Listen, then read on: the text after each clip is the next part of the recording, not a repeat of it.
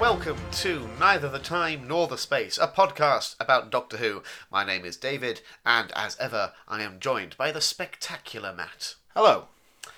So, last week we discussed arguably the worst episode of the show we've watched so far, that's Love correct. and Monsters. Yeah. And I said, fingers crossed, it can't get much worse than that. I think the episode we're going to talk about today, Yeah. Fear Her, makes the biggest mistake any episode of Doctor Who can make. I'd be very interested to hear what that is. I think the biggest mistake is it's boring. I 100% agree with you. I think with Love and Monsters, it was stupid and it was ridiculous. Yeah. But it was entertaining. It was ambitious. Yes. Yes. I basically have a theory that with Doctor Who, there are two basically kinds of bad episode. There are ambitious failures, of which I would say Love and Monsters is definitely one. It's trying something new, it's trying something different. Yeah. It maybe doesn't stick the landing and is a very frustrating watch as a result. It's still a failure, but it's a moderately entertaining and ambitious failure. This is so paint by numbers. It is. If you think, if we talk about Tooth and Claw, Yeah. which I think is also quite paint by numbers, we've got this monster, there's Yeah. a problem. But at least that had a different setting. Yeah, it had werewolves and monks and... This was just, it all takes place in one street. Yes. And Housing estate. The blandest housing estate you can imagine. I don't think any of the characters stand out. Not really, no.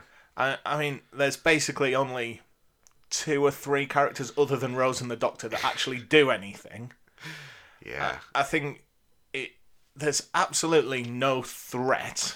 Yeah, it's a rough one, isn't it? Because it's just so dull, really. At the end of the day, it's just so dull. Have we mentioned the name of the episode yet? We're talking about Fear Her Yes. by Matthew Graham. So, and this is episode 11 of Series 2 from the 24th of June, 2006. And you know what? I can tell you exactly where I was. Go on. Because I was living in Hull in my first year at uni, and I had a friend there who I'd spend more time in her room than mine, frankly, just because mine was always a state and she kept hers fairly tidy, and she was, we hung out a lot, and I walked in to her room halfway through her watching this episode, so I hadn't been. Look at you. At least you didn't see the whole thing. Yeah, and I remember watching the kind of thinking, this is the worst Doctor Who I have ever seen to date. And to be fair, we mentioned the name of the writer, Matthew Graham. I want to defend him a little bit before we get stuck into this episode. I went to school with somebody called Matthew Graham. Right. I was actually quite friendly with him at primary school. And he works in my local Tesco's. Yeah. And every time I see him, I don't think I'll ever forgive him. He's guilty by association for this episode. If you're going to blame anyone for this episode, I don't think you should be blaming Matthew Graham. Because, for context, he had very little time in which to write this. It was a last-minute replacement for an episode that should have been written by Stephen Fry. I think I read that on Wikipedia. Whenever I dislike an episode, I like to go on Wikipedia and just click the reception tab. Yeah. And just see, am I right? What do other people think? Yeah, so basically Stephen Fry had been pegged to deliver a script for Series 2. I think it was a case that he just didn't deliver it on time, and so they had to dream up a low-budget replacement at the last minute. And so Matthew Graham was told specifically, set it on a housing estate. So already he's been shot in the foot there. And also write with a younger audience in mind. So he was told to pitch it at that kind of childish level. And given those instructions and those limitations, I think it's a miracle that it's even remotely watchable. Would you go as far as to say this is the worst we've watched? For me personally... If I gave you Boomtown, Love and Monsters, New Earth, or this. I would more gladly rewatch some of the others just because, as I say, I think they have a touch more ambition to them than this one. this episode is just so drab to watch. One thing throughout that really didn't help when it got to about halfway, 3/4 of the way through this episode, and I'd lost interest and lost patience with it. We talked in the past the running joke of one is not amused. Yeah. In this episode, they constantly refer to Inspector Morse every time they uncover a clue. They do, yeah. And it gets so old, Yeah. so quick. Yeah. Just tiring.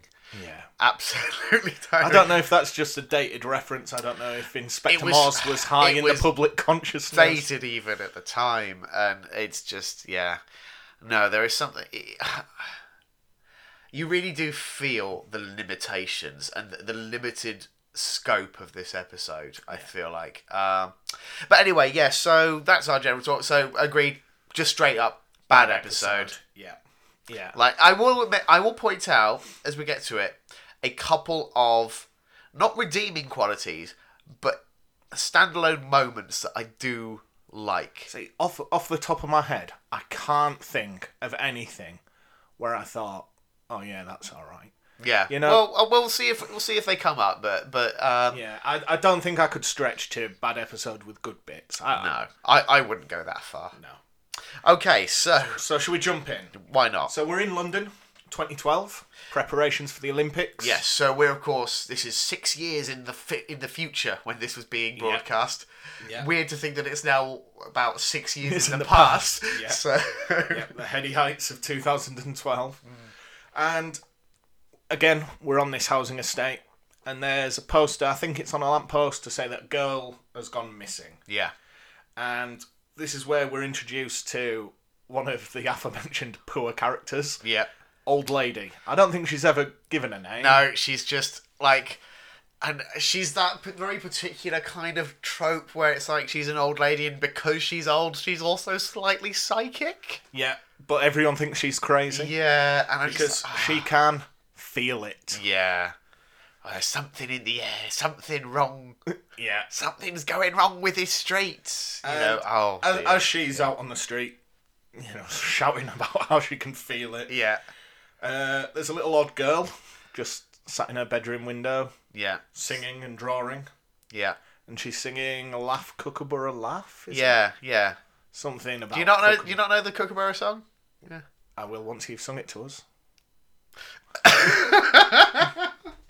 Oh, you're gonna make me do this, aren't you? No. Let's just. I don't think anybody wants that. No. Right. So as she's drawing, there's a boy playing in the street. Yeah. And I think we see that she's drawing him. He's got a Great Britain t-shirt on, I think, for the Olympics. Yeah. And as she draws him, he disappears. And then in my notes I've just put, the mad old lady goes even madder. Yeah. She just starts shrieking and, I mean, to be fair, a child has just disappeared in front of her eyes. You'd be perturbed by that, if that happened to you. I'd have probably just thought, I must have missed it when he went in for tea. Kids today, he's probably playing on his Fortnite machine. Yeah, probably. Yeah. Those children, eh? Yeah.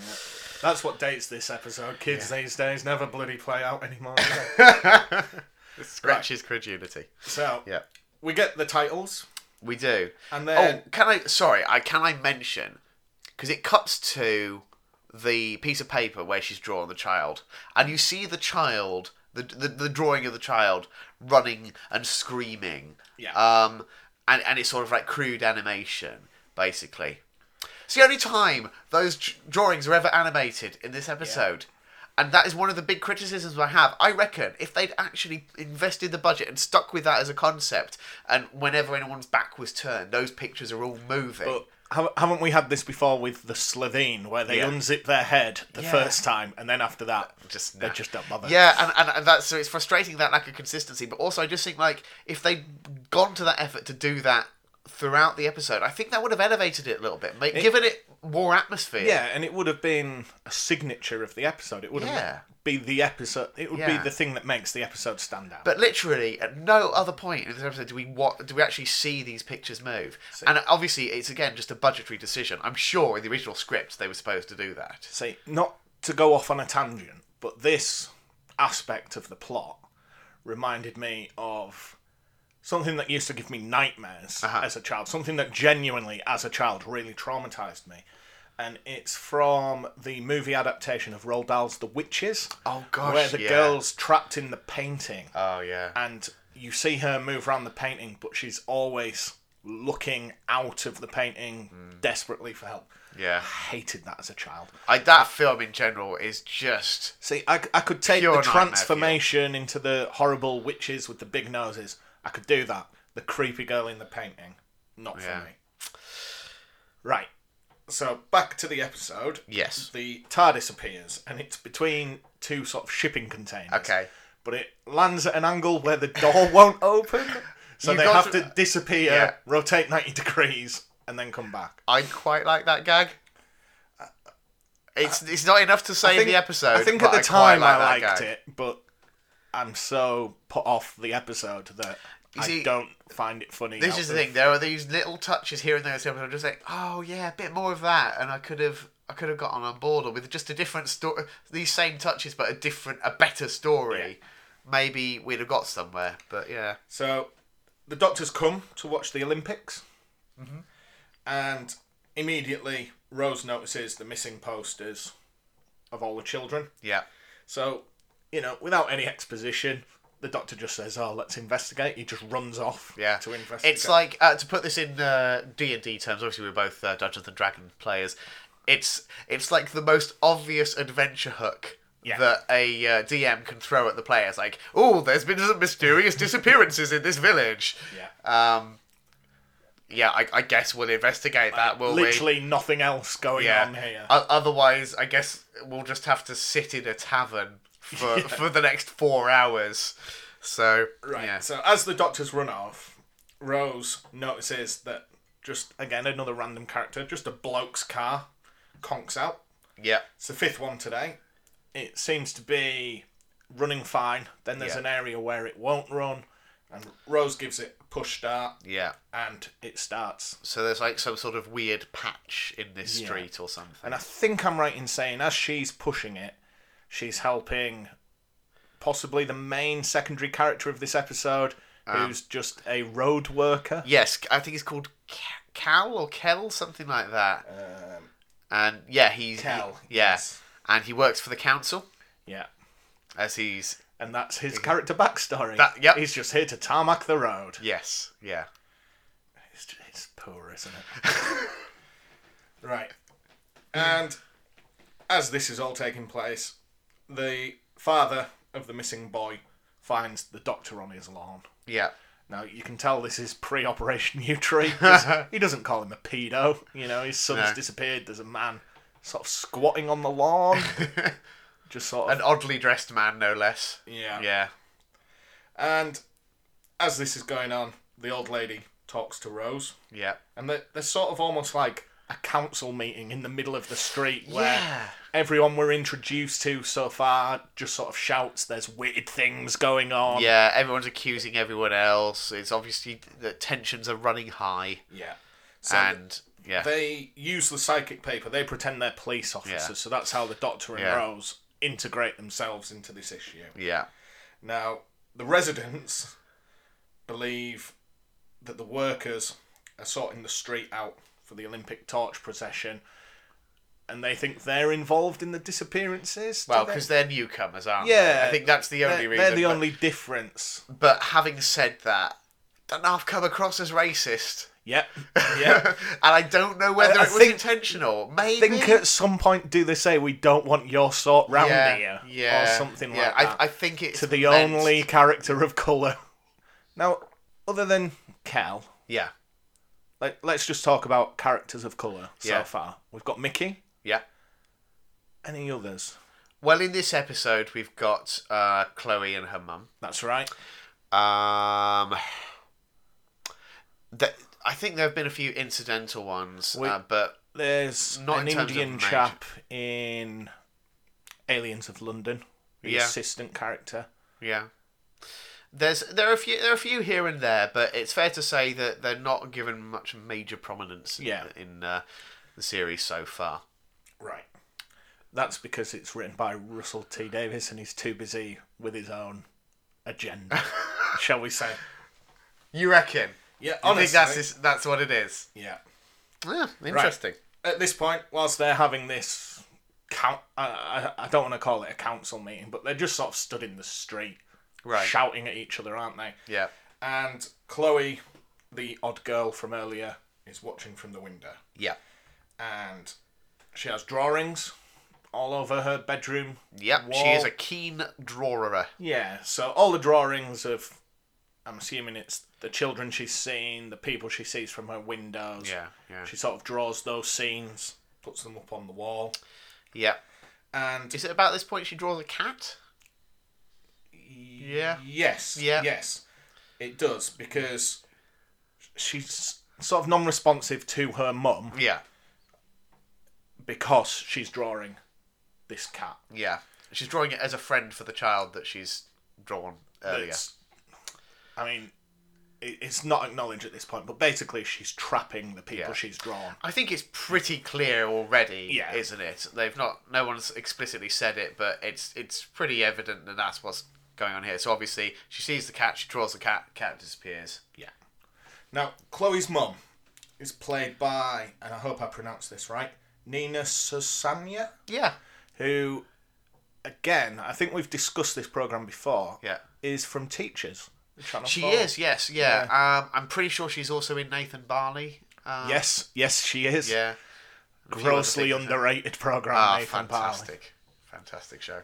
But Yeah, so again, she's not given much to play with here, though. Is and she? this is something we've seen before, isn't it? Like really good actors from from British TV coming in to do an episode of Doctor Who and being given very little. weak material to work with. So yeah, she is just basically she just gets to be a generic mum in this, and that's all there is to it. It's a shame.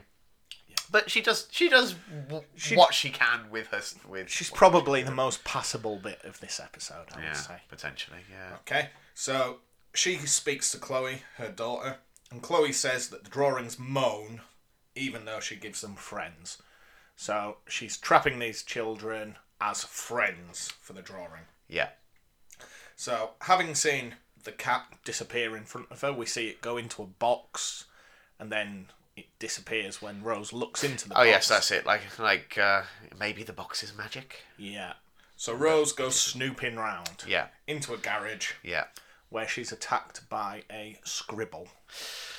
Yes. Yeah. So I think we see Chloe in a fit of rage. Yeah. She's scribbling onto on the a paper. Yeah, and then there's this scribble monster effectively attacking Rose, and it's the only other bit of rudimentary animation in this episode. Yeah. And again, an interesting and effective idea, and then one that we never see any of her other drawings become manifest in the real world in that way. It seems to be pretty much a one-way street in that Yeah. what she draws becomes trapped. Except in this particular case. Yeah. And I don't really understand what's going on there, or how that works, or why, more to the point, nobody thought, having established that as a rule, that wouldn't be a thing worth exploring later on in the episode. Yeah. By maybe having just draw never some mentioned. monsters or whatever. Why didn't she draw a Godzilla and then you got a Godzilla rampaging through? Just some suggestions for you, RTD. One Matthew question Graham. I have Yeah. about the scribble monster is the Doctor manages to put it down using his sonic screwdriver. Yeah. Now, we've established that doesn't work on living things. We've established that it doesn't work on wood, I think. Yeah, because he makes a point of saying this is graphite. It's Yeah. what pencil lead is made of. I think the fact is at the end it's barely living. It is just animated graphite effectively. So it's not a stretch to say that the sonic screwdriver is just like disrupting the molecules in such a fashion that it stops moving.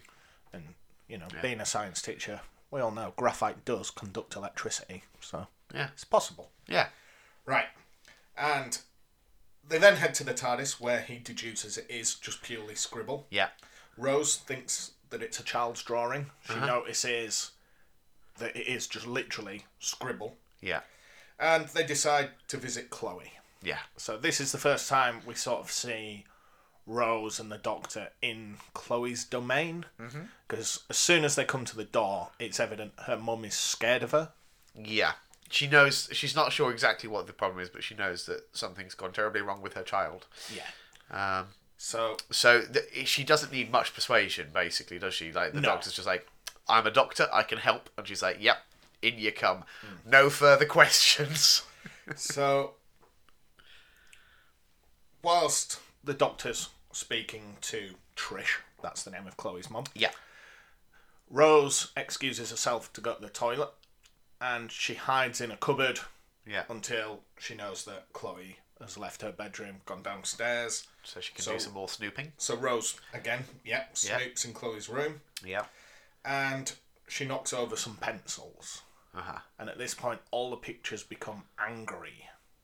Yeah. They've all got, like... They've gone from having, like, sad faces at looking at being trapped to having, like, angry, frustrated faces.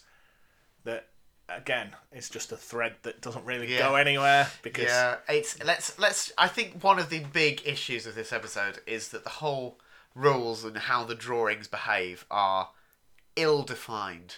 Yeah. At best. And in most episodes, when we're introduced to a new character, even if you go back to Love and Monsters, where we have the Absorbaloth, it's got a bit of backstory, a bit of lore to it. Yeah. And admittedly, we do get some in this episode. Eventually, yes. But not much is explained. Yeah. We just basically know there's some nasty pictures that weren't nasty before and won't be nasty again. And it's all just a bit wishy-washy, isn't it? It's the sort, I think. So I watched this episode quite strictly because I was taking notes, knew we'd be discussing it. Yeah. I think if you had it on in the background, you may be doing the ironing, doing the washing up, I think you'd struggle to follow some points. Yeah. It just seems to be like a mad sequence of events. Yeah. You know, if you zoned in and Rose sees a cat disappear, then you see her getting attacked by some scribble, then you see some angry children's drawings. You know, it might be hard if you're not paying close attention to see that there is even much of a link. Yeah. It's just, and the other thing with it is, of course, that the pacing and energy of this episode up until this point has been so lethargic. Yeah.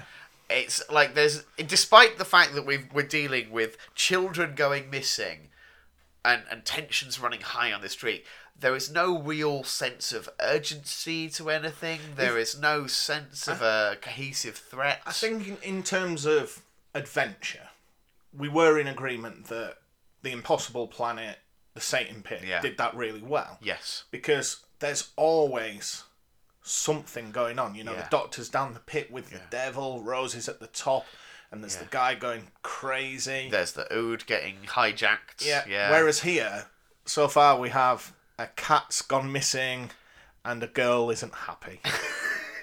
Yeah. The stakes don't seem... They don't feel there. Even if they are, even if we are looking at life and death, it doesn't feel that way. Yeah. So yeah. Right. So, the Doctor now begins to speak to Chloe. Yeah. And she's an absolute cowbag to him. Yeah. She's not just dismissive, she's quite unpleasant towards him. And it's hard to you know, it's hard to say, is she just out of sorts? Is there something seriously wrong here? You know, is she just being a moody, like... tween, would we say, for Chloe? I don't know. Yeah. I'm bad at judging ages. But yeah, so is she just a moody kid? Who knows? But obviously, working in a school, I work with children. Yeah. If a child behaved like that immediately your alarm bells ring. Yeah.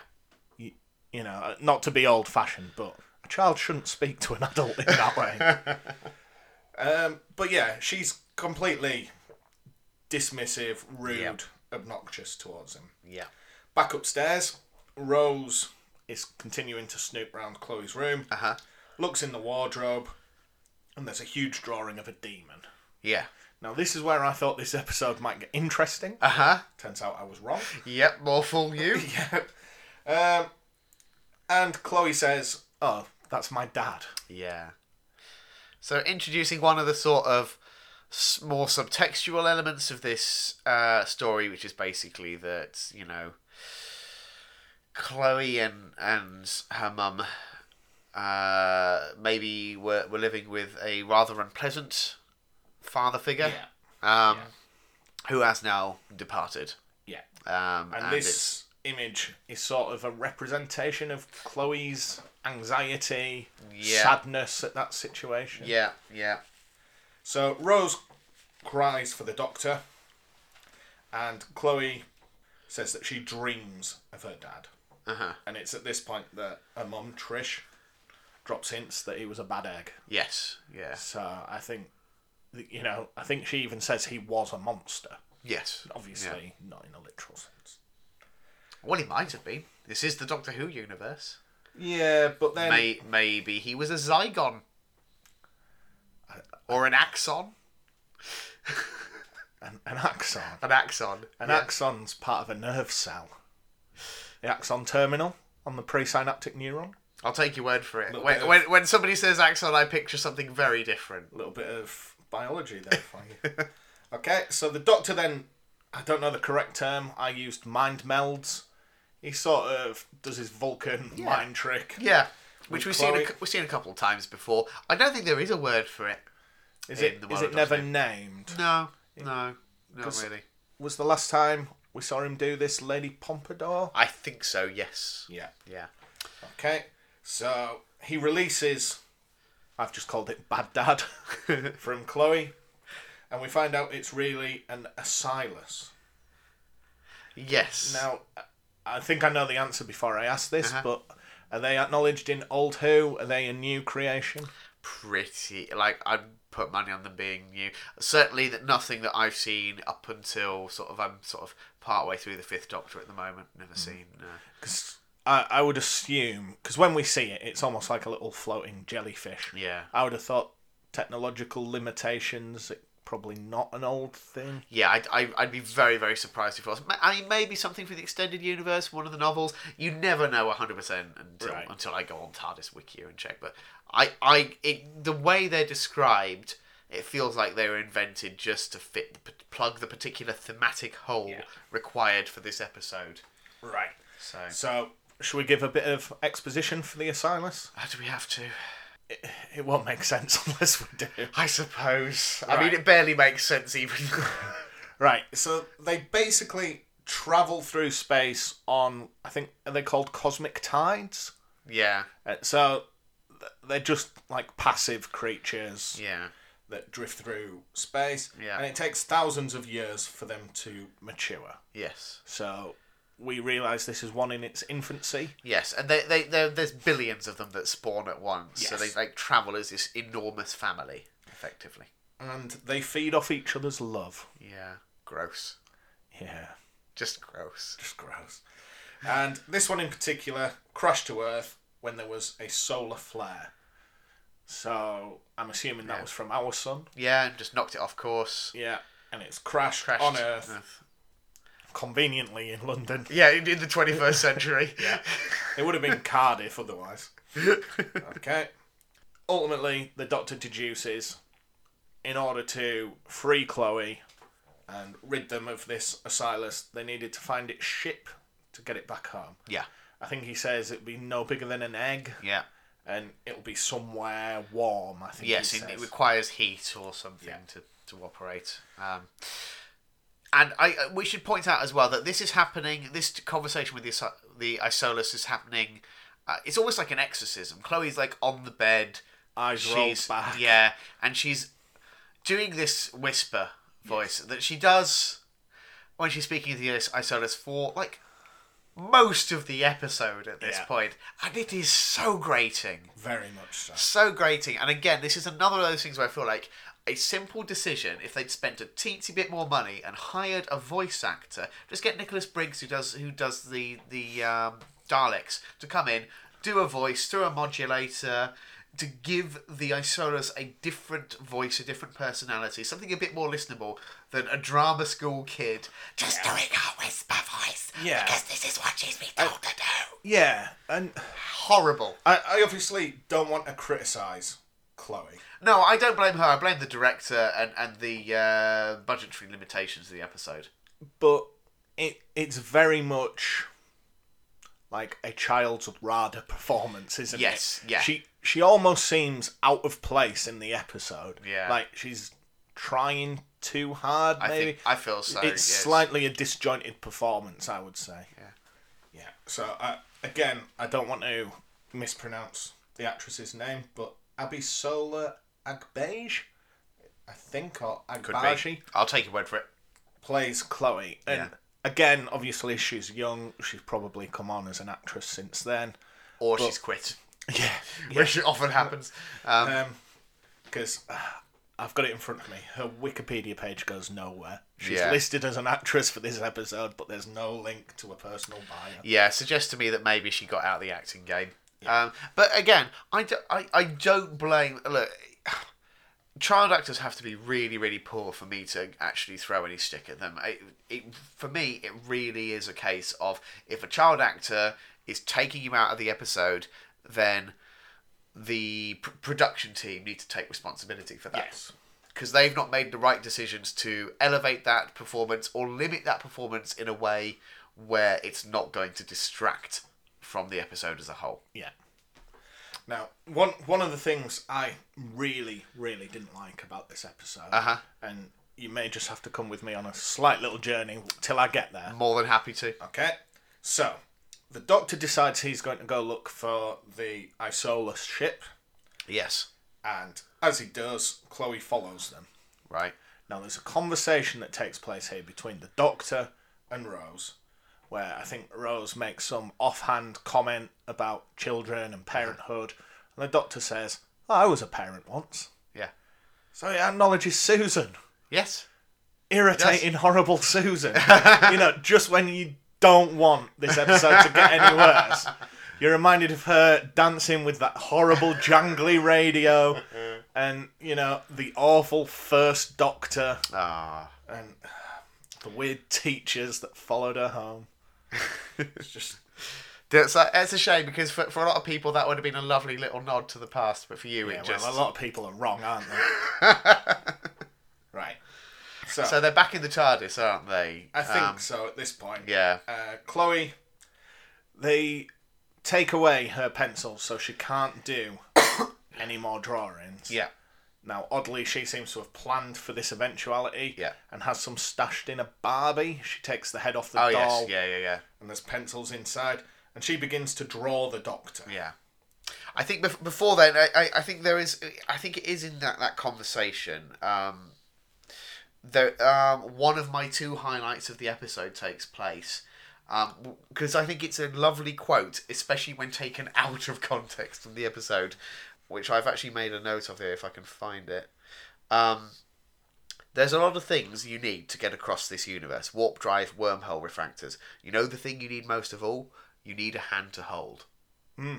Taken in isolation, that is a beautiful quote. Yeah. That summarises the nature of the show, its ethos, rather elegantly, I think.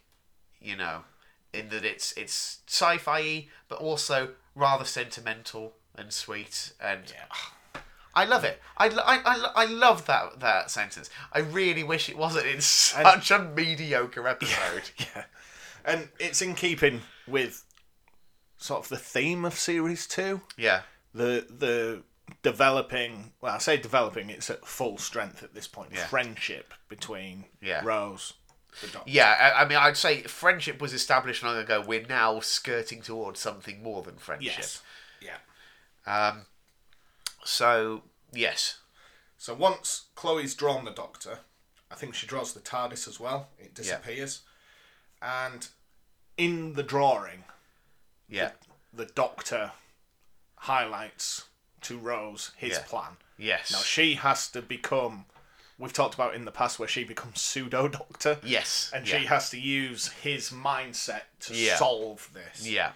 Okay. Unfortunately, she's been travelling long enough that she's able to piece it together quite quickly, really. Right. So, she then understands it needs to be somewhere warm. Mm-hmm. So she goes to speak to Tarmac Man. Yeah. Oh, Kel. Yeah. See, he's so forgettable. I forgot we'd even had a conversation about what his name was. To see what he'd seen that could cause heat. And obviously, he's tarmacking a road. Yeah. So there's hot tar. Yeah. At which point, Rose grabs a pickaxe. Well, first of all, he is... You see, this is my other episode highlight. This whole scene. And you are welcome to disagree, but I love it for its pure chuckle vision level humour that it has. Because it starts out with him sort of admiring his own handiwork. Mm-hmm. He's like, oh, what a lovely bit of tarmac. So smooth. What a wonderful thing. And then Rose goes into the back of his van, grabs a pickaxe, starts smashing it up. Meanwhile, he is protesting... You can't take... That's a council van. You can't go in a council van. That's a council pickaxe. You can't take a council... And so on it goes and says, you're digging up a council road with a council pickaxe from a council van. I'm reporting you to the council. I think that's genuinely funny. Yeah. No? No. If it had come earlier in the episode, but by now... I was pig sick of this episode. Yeah, this is the difference. I feel like you can get very disheartened watching this. For me... I'm always looking for any little branch I can grab onto for dear life with a dodgy episode like this. I can usually work out in the first 5 or 10 minutes whether I'm going to really enjoy or really hate an episode. Yeah.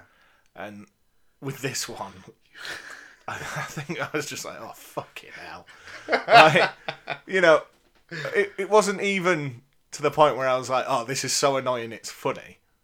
It was just annoying. Yeah.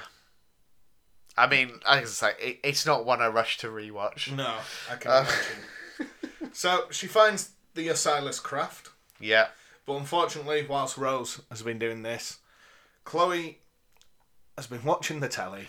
And she draws the entire Olympic crown. Oh, yes. We haven't really been mentioning that. Running all through the background is you've got Olympics coverage. And they got flipping Hugh Edwards in. Yes. To do the voiceover for this. Yes. So he's doing the full reporting. Yeah. You're reporting all of the Olympics coverage. And we listen to his... I think he actually... Credit where credit is due. I think he delivers... He's quite convincing when the crowd disappears. Yeah. And sometimes you'll get these like news reporters in to in fact this version of Doctor Who has done it before already. We've had Andrew Marr in for Aliens of London and stuff like that. Sometimes when they're coming in just to play themselves, doing their normal job, because it's scripted a certain way, that it suddenly feels really false. Yes. And it can actually be very jarring. They're suddenly acting as themselves. I think Hugh Edwards reports this as he would report the news. Yeah. And because it's a BBC production, I think it has the BBC sort of ticker at the bottom. Yeah. It all is very it has that ring of truth to it. So not one of the better executed elements, though I hate the actual whole Olympic plot, as we'll get into as the episode wraps up. But anyway, yes. So Chloe's drawn the entire thing because her whole motivation is because she's this being possessed by this Isolus, who swim through space in a family of billions. She feels alone. She's trapped and alone. She's inhabited this Chloe's body in an attempt to feel close to someone. That wasn't enough, so she started drawing more and more people, grabbing them, storing them in order to feel close to people.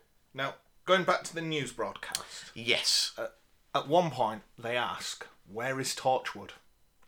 So going back to that reoccurring theme of Series 2. Yeah. Torchwood acknowledged again. Yeah. Are we going to discuss that or just move on? Well, the episode doesn't discuss it, does it? What's there to talk about? No. I'll be really mad if we get to the series finale and it's just going to be Bad Wolf all over again, isn't it? Well, you like Bad Wolf in the end. We haven't reached the end. I thought we'd reached the end, and I thought I liked it. And then it keeps popping back up. But RTD, yeah, being the complete prick that he is, he doesn't know when to call it quits, he keeps does poking the bear.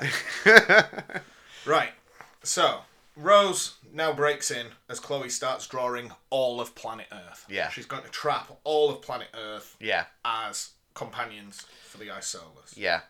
You see, I'm not sure how that's going to work, because she's not drawing the people, she's just drawing the planet. Which just makes me think like she's just going to have the planet. And then all the people and the buildings and stuff on it are just going to be drifting in space. Who knows? Again, you see, this is the thing where I feel like the logic of the Isolus and its powers are ill-defined. Anyway. But again, we could say that, obviously it's in its infancy, maybe not aware of all its powers itself. Yeah. It may not fully understand them. I feel like you're giving everyone a bit too much credit there. But anyway. Sorry, everyone. So, as Chloe's drawing the Earth, the pictures, or the people in the pictures, start moving. Yeah. And the Doctor points to the Olympic torch. So you say they start moving. We don't actually see them move, do we? No, but again, it's changed since the last time Rose sees it. And again, it's just like, come on, just fork out for that little bit of animation, those 5 seconds worth of animation that would have made it feel like anyone involved in this production gave a shit. So, conveniently, as we know, it needs heat to power it. Yeah. At this exact moment, the Olympic torch is coming down the street. God. And you can tell that I feel like RTD was breathing down poor Matthew Graham's neck, going, "Make it about the Olympics. Yeah. Go on. Make it about, everyone's excited about the Olympics. The Olympics is coming." Although this was 6 years before the Olympics, I wonder how far it was from the point at which the London Olympics were announced. It was about a year after. We'd so I think when they were writing it, it would have been in the news that we'd had the successful because we had this bid. huge boost in national pride when we knew the Olympics was coming. I don't know why. So I don't know. I think the Olympics are rubbish. Really, they are so boring. But it's sort of like a nice celebration. A celebration of what? Running and jumping? No, but like worldwide unity. Is it though? Well, it's better than Eurovision. It's elitism, is what it is. It's not about unity. It's about who's best at throwing a thing, a distance, a shot, or a javelin. So, yeah, or a discus, thing, or a hammer. You can tell I don't necessarily follow it terribly closely, but it's the I don't see it as a unity thing. It's a dick waving contest. Really? Yeah. Do you not like the more as all sport? Do you not like the more obscure events? I like watching things like judo, some of the gymnastics, diving. Wake me up when they make Magic the Gathering an Olympic sport. I think I heard on the news for the next Olympics there were certain sports submitted this week. It was on the news. I think surfing. Climbing. I can't remember the others. I tell you what, if they had snooker, I'd watch the snooker. Yeah, because I'll always. Watch we can't talk about snooker. We talked about that when we were doing the Colour TV Tommy episode. I'm always ready to talk about snooker. Yeah. Anyway, let's get this over and done with, shall we? Right. So the pod starts up as Rose approaches the torch. So Rose throws it. Yes. She's a bloody good shot. Maybe she should be signing up for the Olympics. Yeah. Was it a bronze medal she got in gymnastics? Yeah. We know. She can add shot put to the list. So, as she throws it, the Isolus leaves Chloe. Yep. Okay. All the drawings return. Hooray. And the old lady thanks Rose for all her stellar work. Yeah. Okay. Now, as all the drawings return, so too does the drawing of Bad Dad. Yeah. Ooh. Now, I thought it might manifest itself as some sort of monster. Yeah, we might get some kind of tension. No, it's like a seaside ghost train, isn't it? It's just a flickering red light and some smoke at the top of the stairs. Yeah. Okay. So Chloe and her mum are sort of hunched together at the bottom of the stairs. Yeah. And Rose tells them to sing. Yeah, Bad Dad's coming for them. We never see it. No. So Rose tells them to sing. Yeah. And they sing it to death. Yeah. So the power of positivity kills specifically Bad Dad. Specifically children's songs about kookaburras. Yeah. Yeah. Yeah. You care to share that with us? No. Okay. So once they've sung it to death, Rose returns to the street. Everyone's sort of embracing as all the lost children are back. And she fears that the doctor is missing. Yes, he's nowhere to be seen on the street. Now, I'm going to raise a point in a moment. Yeah. Because the doctor Yeah. is seen on the television. Yeah. And he picks up the Olympic torch. Yeah. When the bearer drops it. Yeah. Linda would have loved that, wouldn't they? If they were watching TV. Oh, that would have been now, some great I want fodder. to show you a picture. Okay? Yeah. And I'm not going to tell you what it is. Yeah. Okay. But check this out. That's you with a stick. Yeah. Not just any stick. Is that a facsimile of the Olympic torch? That is the Olympic torch. Well. That is me holding the Olympic torch. Did you have to run with it? No, I've never been one for running. So, how did you end up with that? A student at my school, at the time, very, very talented long-distance runner, and as the torch proceeded through the country, they basically got, quote-unquote, local heroes to carry it through different towns. Right. He was selected for the town I live in. Wow.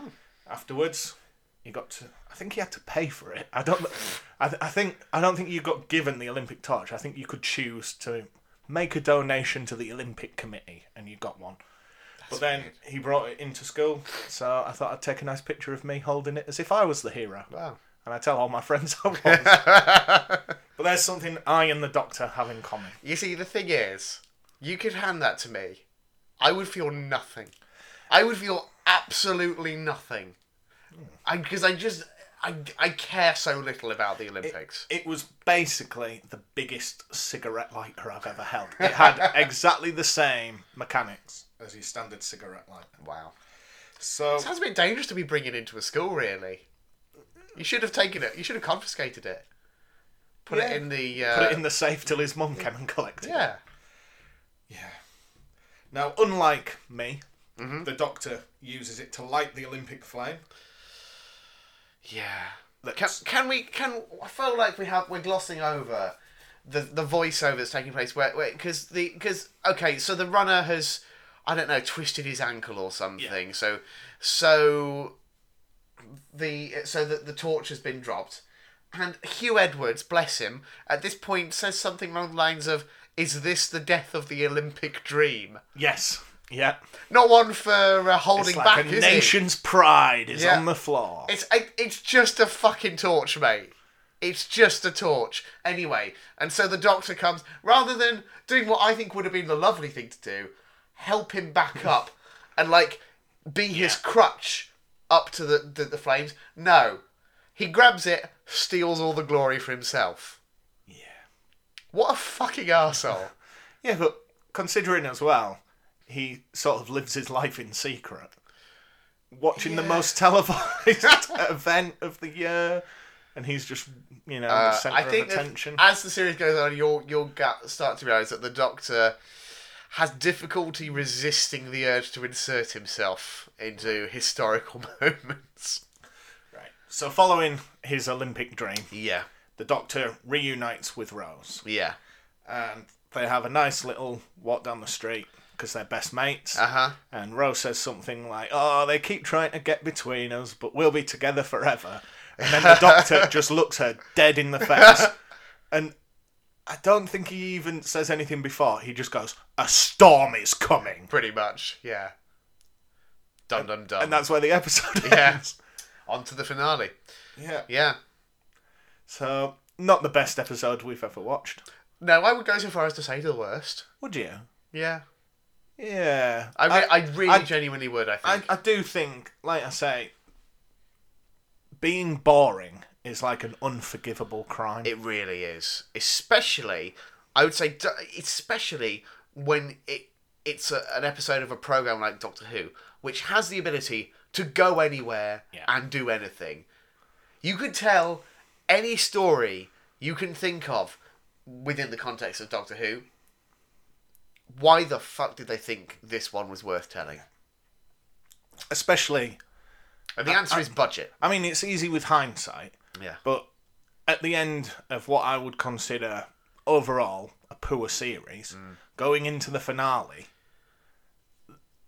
this is the best they do. Yeah, it's not. It doesn't. But it doesn't really give you much. Am I right in thinking Series 1, Boomtown is the episode before the finale? Yes. Yeah. So again, it was both, a budget saver. Yeah. They just need to check their books. Yeah. Don't spend what you've not got. But yeah, I think I'm with you on that. I'd say probably the worst. Maybe not the worst, but certainly the least enjoyable. Yeah.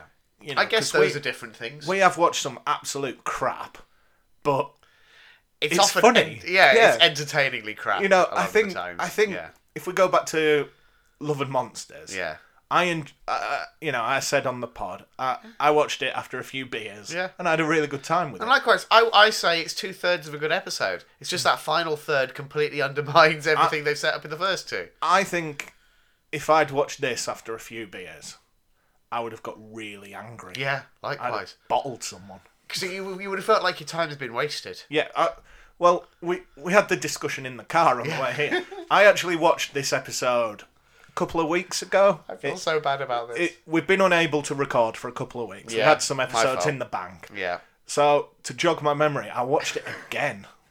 And I'd gotten out of the habit of watching episodes twice. Yeah.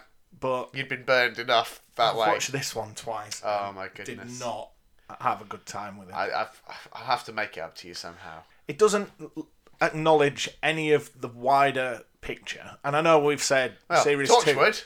Come on. But that's it. You know. Yeah, no, it's a nothing. It's just a nothing of an episode. Yeah. If we hadn't watched this episode, we wouldn't be any worse off. No, going into the finale. We haven't learned anything new. If anything, we'd be better off. We'd be going into the finale with. Oh no, we would still have quite a bad taste in our mouths after Love and Monsters. But yeah, I think Doctor Who. It's a frustrating. I think, and I want to go on record as saying this: when we discuss bad episodes, we have go-to episodes. We have Boomtown. We have New Earth. Yeah. I think Love and Monsters should be exempt from that. I think Love and Monsters is better than some of the episodes we've given a good time. Ooh. I think it's better than Tooth and Claw. Mm. Nothing really happens in Tooth and Claw, apart from we know where Torchwood comes from. I think we should table this discussion for our Series 2 wrap-up. Yeah. In a couple of weeks' time. Yeah. Let's move on from that. Speaking of which, if anyone's got any questions, any queries for the end of season wrap-up, do let us know. You can get in touch with us on the usual means. Mm-hmm. Our email is timenorSpacePod@gmail.com and the Twitter is @timenorSpacePod. Yes, and as ever, I feel like I should clarify, I do not approve of a lot of the things you post on Twitter. Have you seen this week's? I don't know that I have. Oh. It's probably best you don't. And on that note, let's call it a day. Thanks very much for listening, everyone. Sorry for anyone who watched this episode. You could have warned us. Well, thanks very much for listening. Tune in next week. We'll be talking about the 2-part finale of Series 2, Army of Ghosts and Doomsday. Sounds ominous. Look forward to it. Until then, cheerio. Bye now.